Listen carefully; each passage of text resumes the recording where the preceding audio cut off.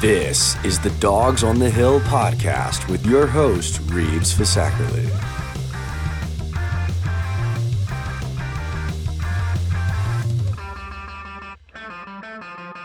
Welcome back to the Dogs on the Hill podcast. My name is Reeves Fisackerly. Thank you so much for tuning in.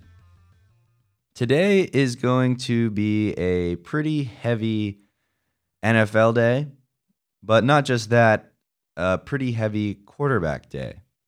The free agent cycle is beginning, and quarterback contracts are being signed, made, extended, franchise tagged. We will talk about all of that today. First, Derek Carr has officially signed with the New Orleans Saints.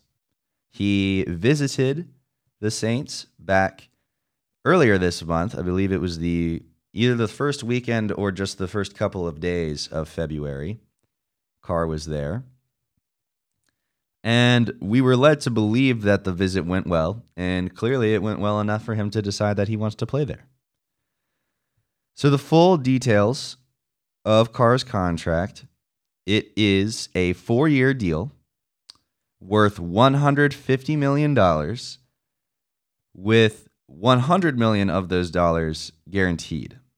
The way that is broken up is he will get a full $60 million guarantee when he signs, $10 million when he starts the third year of the deal, and in the first 2 years combined, he will get $60 million.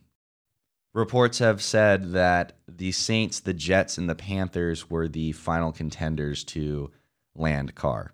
Looking at Carr's statistics from last year, which was his 9th year as a quarterback in the NFL, he had 3,522 passing yards, 24 touchdowns, 14 interceptions, and a completion percentage of 60.8 with a passer rating of 86.3. A lot of those are career lows for Carr. But to be fair, when your organization benches you for a pretty reasonable chunk at the end of the season, you can see why he probably didn't get a chance to improve those numbers, but also the Raiders just did not have a good year. It's not all on Carr. It wasn't pretty on his behalf. 14 interceptions is definitely alarming, but it doesn't all fall on him. Now, the first thing that stands out to me with Carr signing for the Saints is the amount that he signed for. I found this to be interesting. So Carr, with the Raiders, if he had stayed with them, he would have been owed $40 million guaranteed for this upcoming season. Or if he had gotten traded by the Raiders, he would have been owed $40 million guaranteed by whatever team that was, assuming that they didn't restructure his contract, given that that's the one that he was signed to in Vegas. The Saints pick up Derek Carr out of free agency and go ahead and sign him to even more guaranteed money. If you're the Saints, it probably would have just been better to trade for Derek Carr because it would have been cheaper. But then again, they didn't really have that choice because Derek Carr refused to waive his no-trade clause. He forced the Raiders' hand. He made them cut him.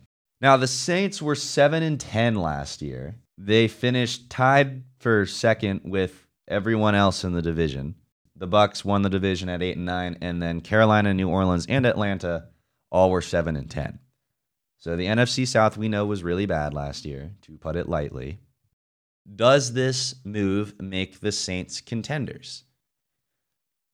Well, I'm not going to say it makes them contenders, but it definitely puts them in a good position. And the biggest reason for that is because look at their division. The Buccaneers are not looking good at all. Last year was brutal, and now Tom Brady's gone, Leonard Fournette's gone. Still, to this day, Kyle Trask is the only quarterback on that roster, and we've talked before about the concerns that the organization has for Trask. So I don't know what they're going to do. I guess they're waiting for the draft. So you don't have to worry about the Bucs. The Falcons just cut Marcus Mariota. I guess they're going to go with Desmond Ridder at quarterback, but even still, the Falcons had spurts of solid play last year, but nothing to that I would really get excited about right now. And then the Panthers looked terrible, then they looked pretty good, and then they tapered off, and they fired their coach. Yes, they fired Matt Rule at the beginning of the season, had an interim coach come in who was doing really well, or at least with what he had was doing well, but he's gone now too. So I don't know where the Panthers will be. I think this leaves the Saints probably in the best position, also because let's just look at the quarterbacks here. The Buccaneers, Kyle Trask. The Panthers, I don't know, maybe it's going to be Sam Darnold, maybe it's going to be PJ Walker. And then the Falcons, probably Desmond Ridder. And the Saints, you now have Derek Carr. And I don't know what they're going to do with Jameis Winston, Andy Dalton, Taysom Hill. I assume that Andy Dalton's going to leave. His contract has expired. He will be a free agent. But maybe Jameis and Taysom stay. And Taysom's really more of he's listed as a tight end on the depth chart, but he's the Swiss Army knife player. Anyways, the point is the best quarterback in the NFC South. This is crazy. I can't believe I'm saying this. The best quarterback in the NFC South is Derek Carr. So that alone, and that's not me trying to slander Derek Carr. It's just that this is a division that most recently had Tom Brady, used to have Matt Ryan, used to have Drew Brees, and now the quarterback scape is pretty much barren. Derek Carr is really the only one here. So are the Saints contenders? I still think they have a lot of things to work out. Michael Thomas's contract is also a question. In the summer of 2019, Thomas signed a 5-year contract extension, so this upcoming year is going to be the last one on that contract. But regardless, my very early prediction is that the Saints will win this division this year. What that record is, probably something like a 10-7, and maybe they win the wild card game. But I don't know. I don't have super high expectations for the Saints this year, other than right now you look to be the best team in your division, so you should probably win it. Geno Smith signed a 3-year deal in Seattle. The deal is worth a total of $105 million, and in the first year, he will earn $52 million. Last year, Smith led the league in completion percentage with 69.8%, was 6th in total QBR at 60.8, and was 4th in touchdown passes with 30. This is good for Seattle, and this is good for Geno Smith. Last year was, I think you could say, a rebirth for his career. He was 32 years old, started in the Jets, went to the Giants, bounced around the league a little bit, finally landed in Seattle, and the Seahawks had little to no expectations this year because of the Russell Wilson trade. Most everybody thought that the Broncos would be AFC West contenders, playoff performers, and the Seahawks would be left in the dust, but I mean, the complete opposite happened. The Broncos had an awful year, and the Seahawks made the playoffs. They finished second in their division. They finished behind the 49ers, who are really good, and made the playoffs. The Seahawks keep a quarterback who's been in their system, who they like, who fans like, who has proven he can perform. Probably the biggest concern would just be interceptions, because as the season progressed, Smith started throwing more and more. In his last 7 games, he threw 7 of his total 11 interceptions on the year. So that is a concern worth noting. But Smith has admitted that he was trying to do too much. So over the offseason, he and Pete Carroll, he and the offensive coordinator, they can work things out. That's probably the only thing I would be worried about.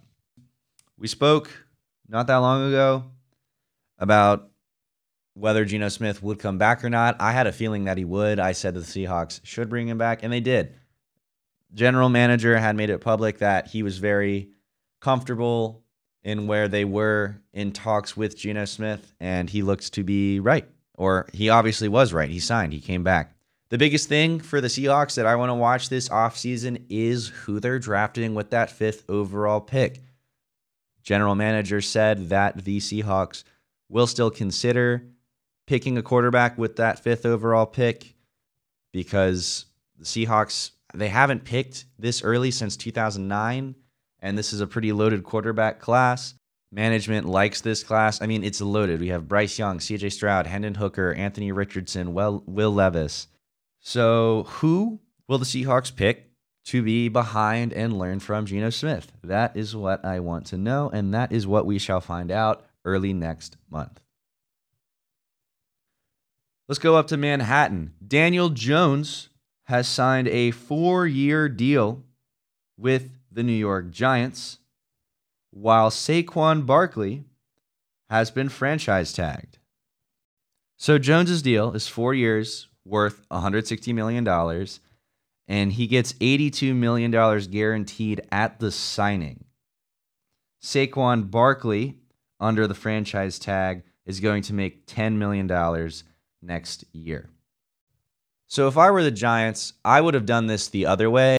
I would have this year gone ahead and signed Saquon Barkley and franchise tag Daniel Jones, and then next year have been able to work out a deal with Daniel Jones. But effectively, this is the same thing. They just did it the other way. I see what the Giants are doing. They're locking up their quarterback now because the Giants have not had a stable quarterback since Eli Manning left. So they're trying to get that figured out.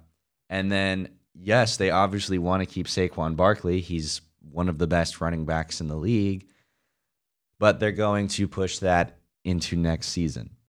Now, the reason I would have signed Saquon this year is because of that reason. He is one of the best running backs in the league. You want to do everything that you can to make him happy. You want to do everything that you can to make sure he wants to stay in New York and wants to stay a Giant. So you cater to him, cater to your superstar, and we're all good. Saquon's probably going to have another amazing year next year. History has a tendency of repeating itself. Players usually play well in contract years. Thus, they earn a loftier payout. I just would have signed Saquon this year so you could guarantee that you keep him, and you probably could have gotten him for less. Daniel Jones, by franchise tagging him this year, you could have pushed that decision later on into next year. One, maybe another quarterback pops up that you like.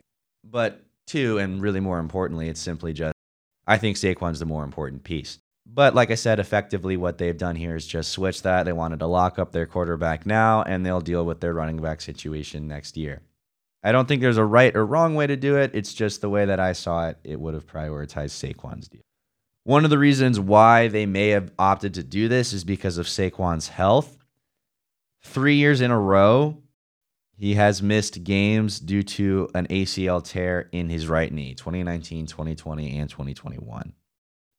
Meanwhile, Jones had probably the best year of his career last year. He threw for 3,205 yards, 15 touchdowns, 5 interceptions, and ran for 708 yards and totaled 7 touchdowns on the ground.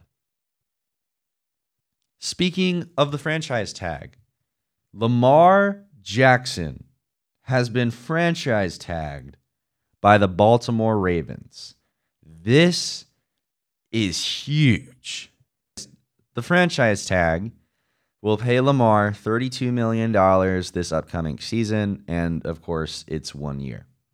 The thing that has been making this so difficult is the pay. Lamar wants a huge guaranteed deal, which is reportedly north of $250 million. Deshaun Watson set the market. When the Browns gave him $250 million, all guaranteed, they changed the quarterback market. They shot it up. And Lamar has been asking for that type of pay, which the Ravens have been reluctant to give him. I can see both sides of the story here. Lamar's one of the best quarterbacks in the league. In my opinion, he brought the running quarterback back into the mainstream. And he deserves to get paid a lot of money because he is one of the best.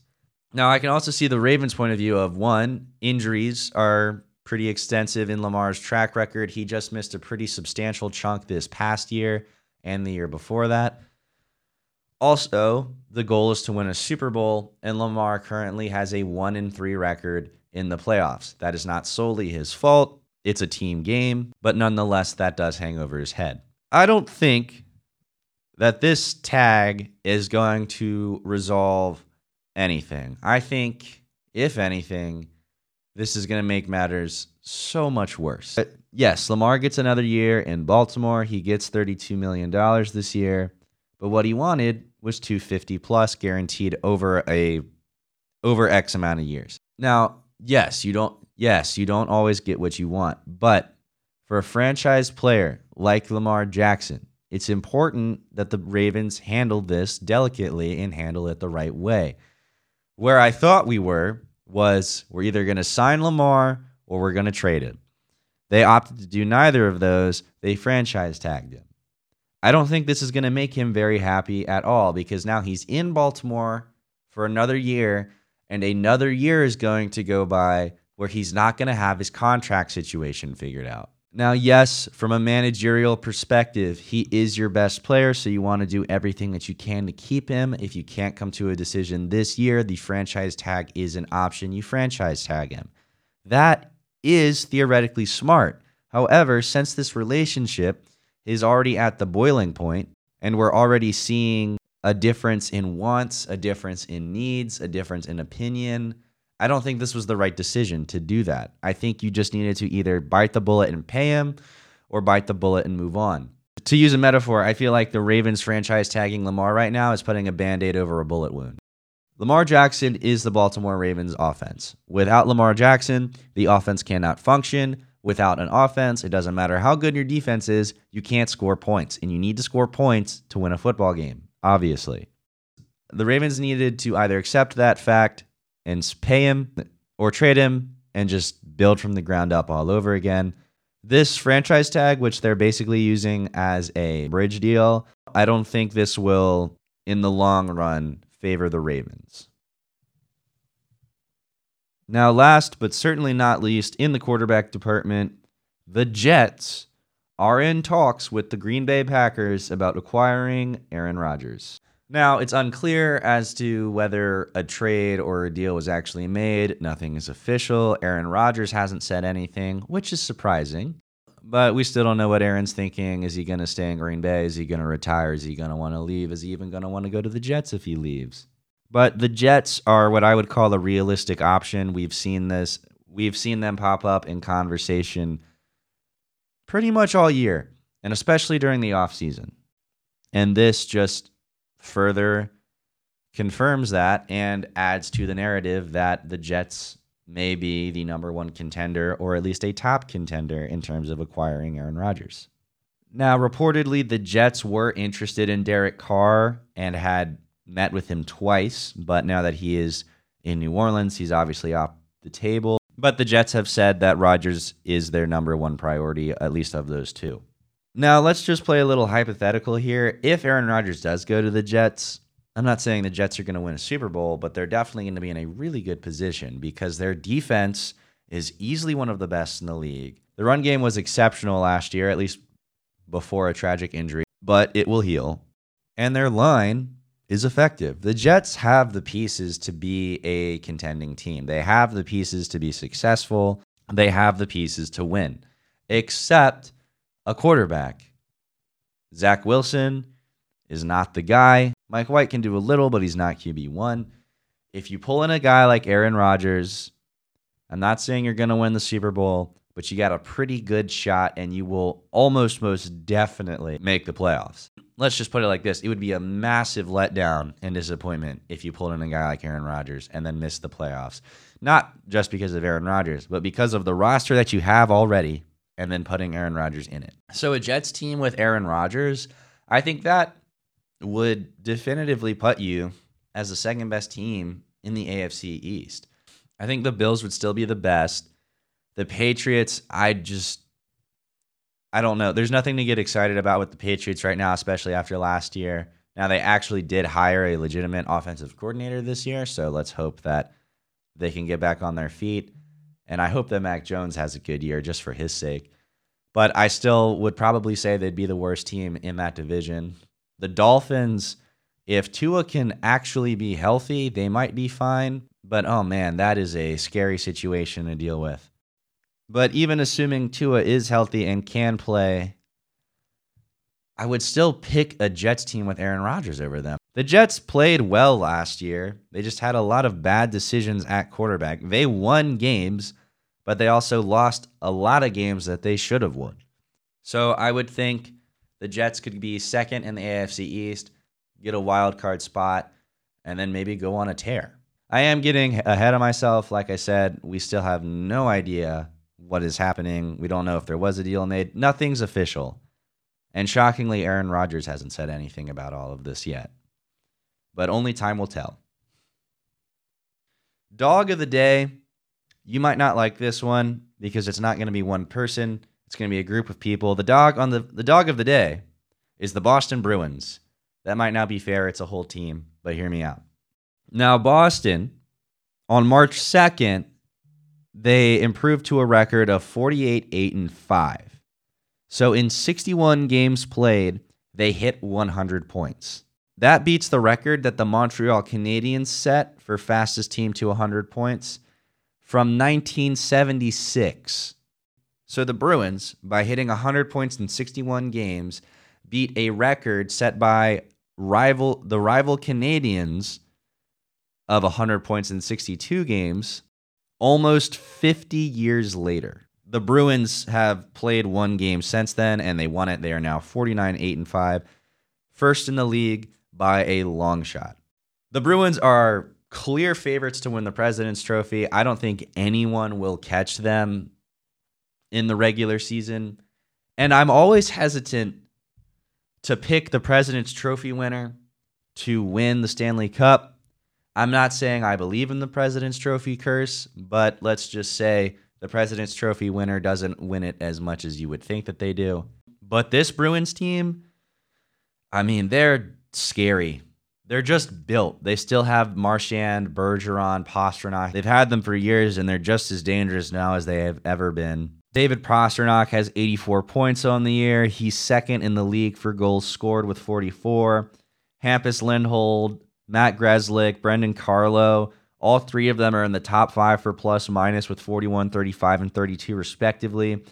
Linus Ullmark is the best goalie in terms of goals against with 189, and then Swayman is third with 227. Ullmark has the best save percentage in the league at 938. He has the most wins in the league with 32. This team is built. They are dangerous. They are scary. I think they are favorites to win the Stanley Cup. I think they will win the President's and the Stanley Cup. It's so hard to pick against the Bruins. They're 49-8-5. That is an insane record. That is monstrous. And for that, I just got to say, this whole team, they're the dogs. They're the dogs of the day. And if you really, really want me to pick one player, we'll say Linus Ullmark, just because of all of those stats that I just read off. That dude is having an insane year, along with everyone else on his team. That's going to do it for this installment of the Dogs on the Hill podcast. Thank you so much for joining me, and I hope to have you back next time.